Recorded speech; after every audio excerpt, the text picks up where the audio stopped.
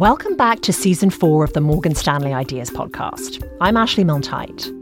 On this season, we're taking a look at the future. We're looking at how the things you do every day will be different 10, 20, 50 years from now. To answer these questions, we're going to the places where the future is already happening. Because the future is already happening somewhere. It's just a matter of knowing where to find it. Today's episode, the plastic of the future. So I've got my mason jar, got my water bottle, and my metal straw. I'm all set. When we set out to explore the future of plastics, we wanted to really evaluate how our lives are impacted by the plastic of today. So our producer Jess took on a challenge. Would it be possible to live a plastic-free day? Cool. Plastic-free day. Gonna bike to work. Good way to avoid plastic. All right. Putting on my helmet. You know what? Actually, now that I think about it, this helmet is made entirely of plastic and some styrofoam, but mostly plastic. The lock, some plastic right here. The brakes are certainly made of plastic. The grips, even the pedals, right? That's totally made of plastic. Great. Gonna walk to work instead. When plastic was invented, it held the promise of alchemy. Here was a new material, strings of carbon chains, that when reconfigured and linked up, could be turned into something tangible and valuable. A spoon? That could be plastic. A car? Pieces of that could be plastic too. A heart valve that could save your life? Anything and everything had the potential to be made of plastic. Plastic is one of the most affordable, versatile, and indestructible materials in the world. But the very properties that make plastic perfect for so much have also made it problematic. Most of that plastic is still here, and we have to confront it. Almost all of today's plastic will still be around tomorrow, next week, even 50 years from now. But in the future, Jess might be able to escape our plastic world as we know it. Right now, plastic is in the process of transforming itself again, bringing us that same alchemy with less environmental impact. On today's episode, we're going to look at a future where plastics will still be durable, flexible, and allow us to create anything we can imagine, but will be made of different things like cornstarch, plant material, even algae. This bioplastic will change the way we package our food, how we design our clothes, and most importantly, how we dispose of plastic. To see bioplastic in action, we're heading across the pond to Southampton, England, and into the future. But first, to appreciate the plastic of the future, we have to understand what's happening with plastics today.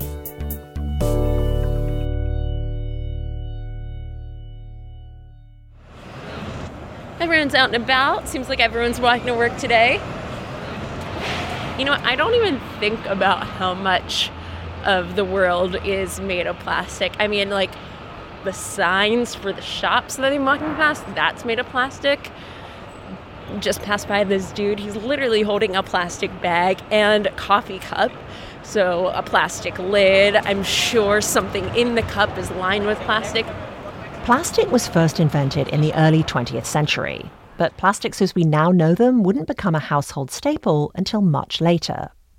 Vincent Andrews is a chemicals equity analyst for North America at Morgan Stanley. Plastics have been around since The Graduate, right? The Graduate, the 1967 classic starring Anne Bancroft and a young Dustin Hoffman. The scene Vincent is describing takes place at a party where Hoffman is approached by a man with a one-word career suggestion.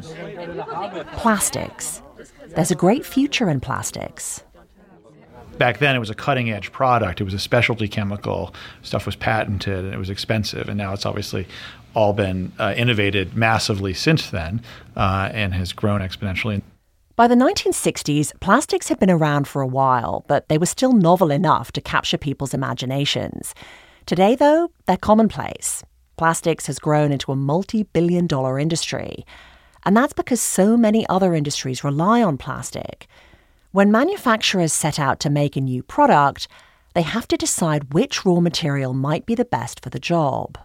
You have a problem and you need somebody to come in with a solution, and you need the solution to have performance characteristics and economic characteristics. And somewhere between where those two lines intersect is the choice that gets made. So people don't necessarily go out and seek plastics or anything else for that matter. They're seeking the end result. That intersection between performance and economics typically leads to plastic. We've come a long way since those early days of plastic.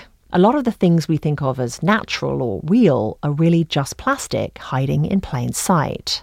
When you leave the house or when you go on your way to work or whatever, look around and think about look at everything you look at. What do you think the material is? And you're going to be really surprised that more often than not, you're going to say plastic.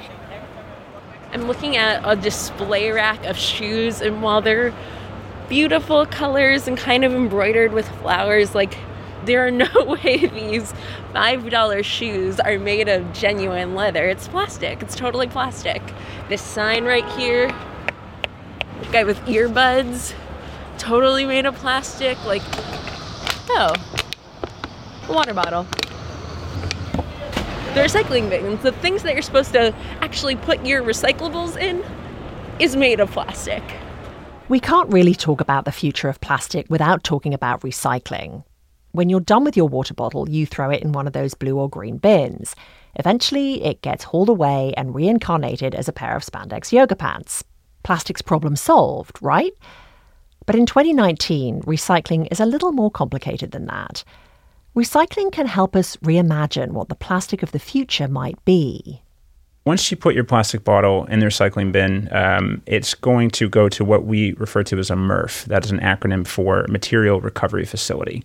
This is Cole Rosengren, senior editor of Waste Dive, a magazine that covers the garbage and recycling industries.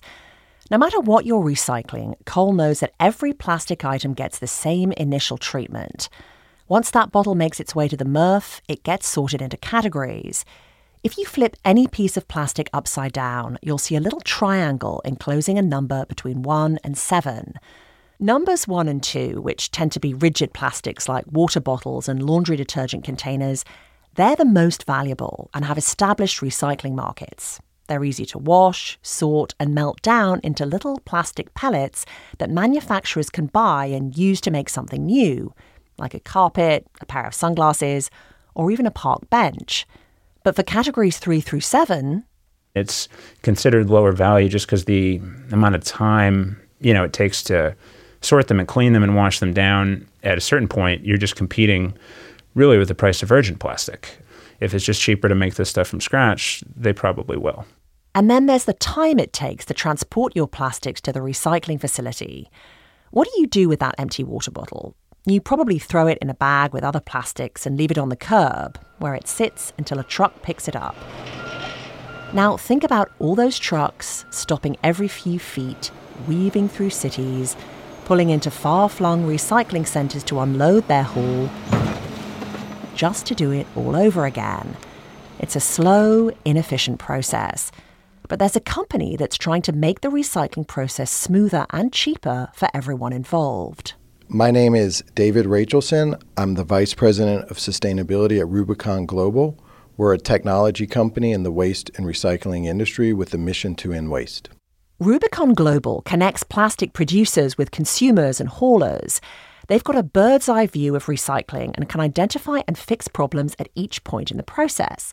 They know that with so many different players in the game, there are many opportunities for things to go wrong, for that bottle to end up in landfills rather than in the right recycling facility. Vincent thinks about this chain from an economic standpoint. One of the things we're starting to see is that the plastics companies get together with the waste collection companies and get together with the actual recycling companies to figure out how do we take the inefficiency out of this process, reduce the amount of waste that's created in this process, which will improve the overall economics of the process. This is Rubicon's ultimate goal, to help each player make or save money by recycling. They connect plastic manufacturers with businesses that buy plastic products with recycling trucks that will take their plastic to the most cost-effective facility. They know that recycling isn't a one-size-fits-all solution. When a manufacturer approaches Rubicon, the recycling solution might start with redesigning their product. For cities, their Rubicon Global app helps recycling trucks plan efficient pickup routes with fewer stops. For a small business that only produces 1 or 2 bags of recycling a day, recycling isn't just a minor expense. But Rubicon thought if you could take those 1 or 2 bags from many smaller businesses and put them together as one haul, small businesses might be able to divert those bags from the landfill at a reasonable cost. And so we can aggregate the volume, and that ultimately means that we can get value for those plastics and save money by sending less to the landfill. Through recycling education, consulting, and communication, Rubicon is setting an example for what the shining future of plastics could look like. While it might seem like a no-brainer for other companies to adopt Rubicon's strategies, at this point, most of the players in the plastics world can't. 2 years ago, China issued a government policy called National Sword. While China might not seem to have any bearing on recycling in the US or elsewhere, it does.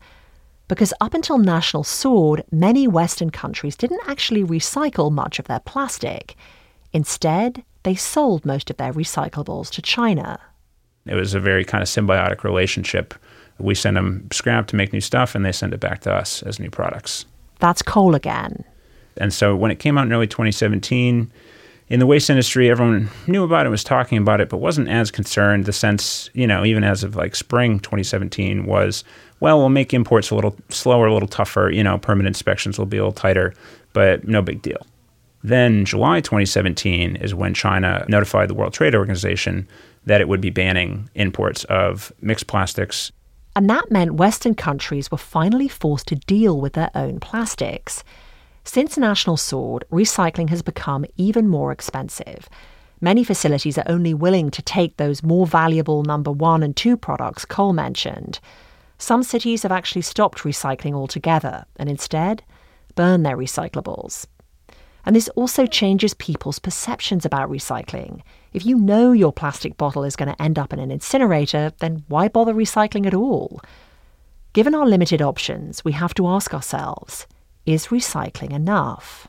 Mixed plastics are sort of the casualty we've seen in the past year or so. Some cities are now saying, look, there's no market, we're not going to take these anymore.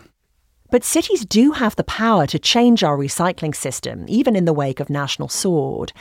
Some local governments are illuminating the hidden environmental costs of plastics by taxing or banning single-use plastics like bags and straws.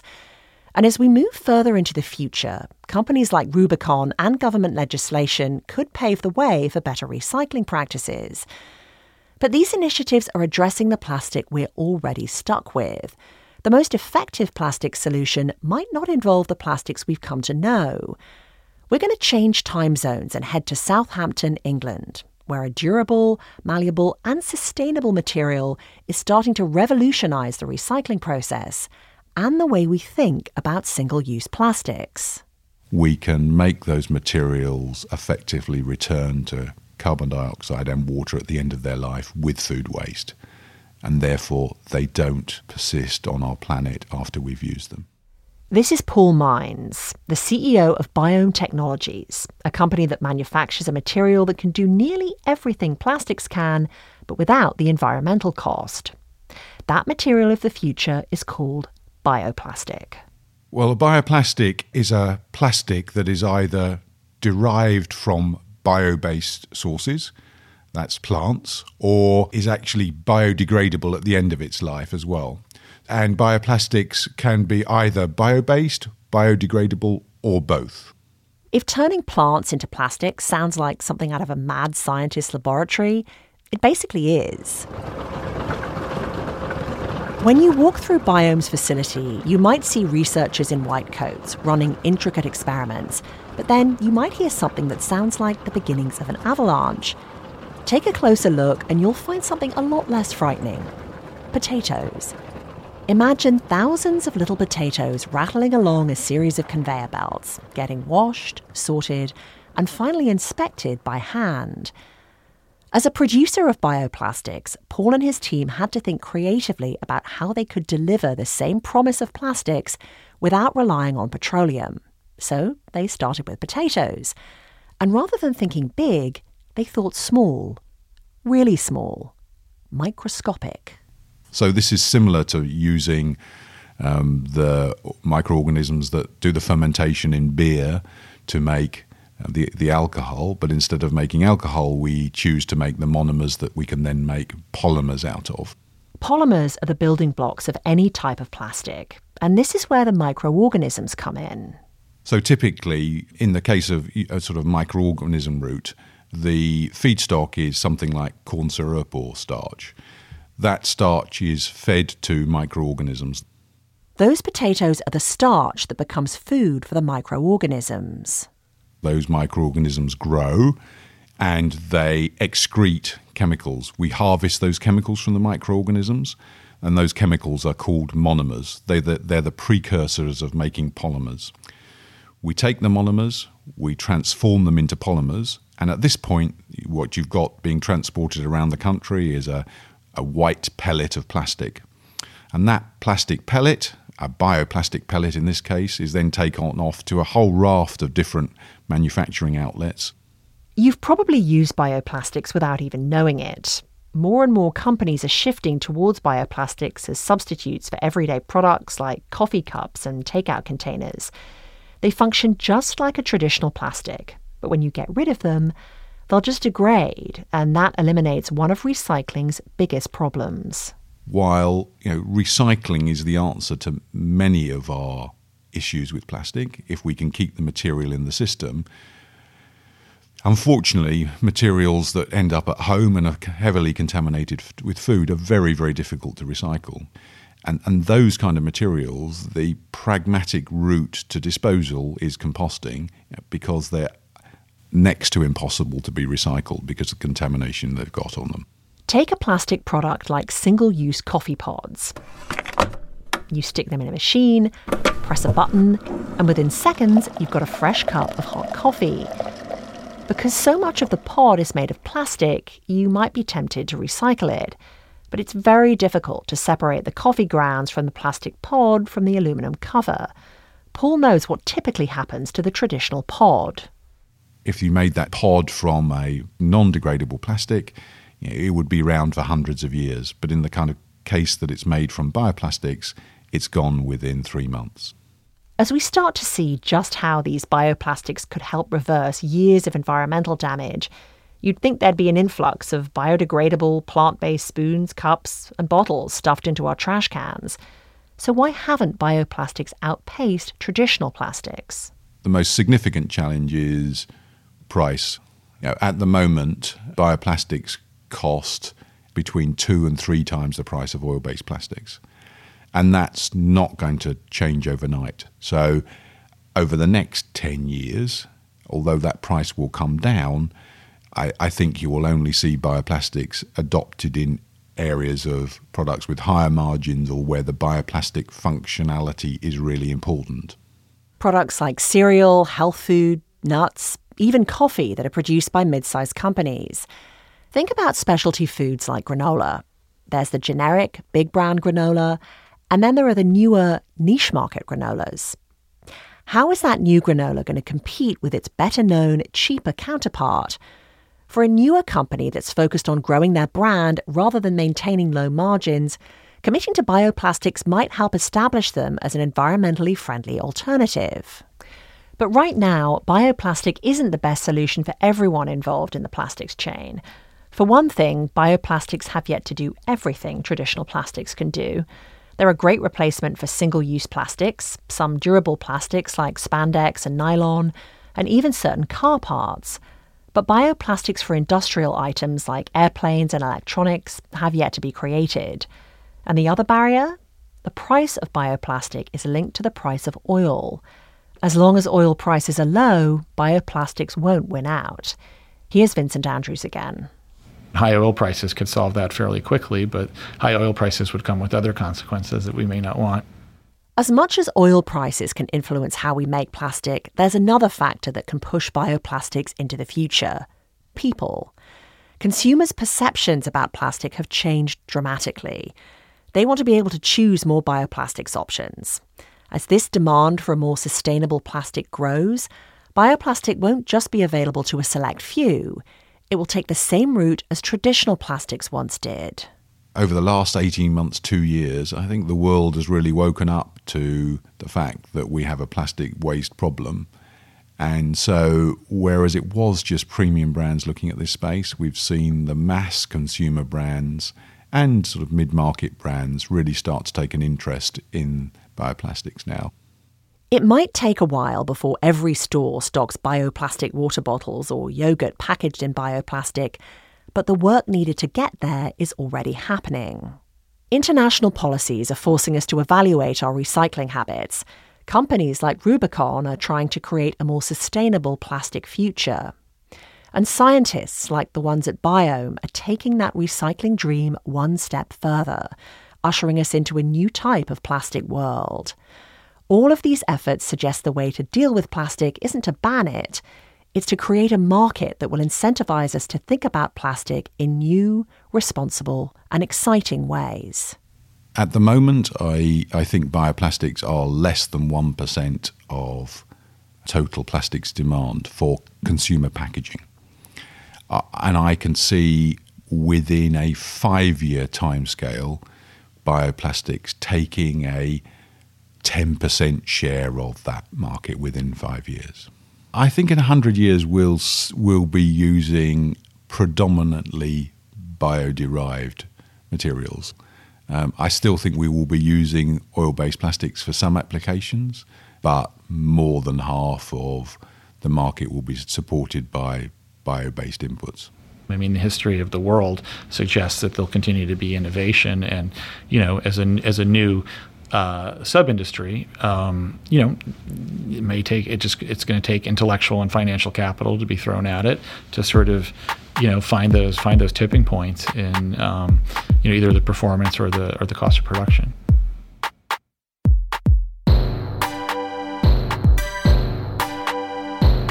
Thanks for listening to the Morgan Stanley Ideas Podcast. You can listen to previous episodes at morganstanley.com/ideas. You can also find us on Apple Podcasts or anywhere else you get your podcasts. I'm Ashley Milne-Tite. See you next time.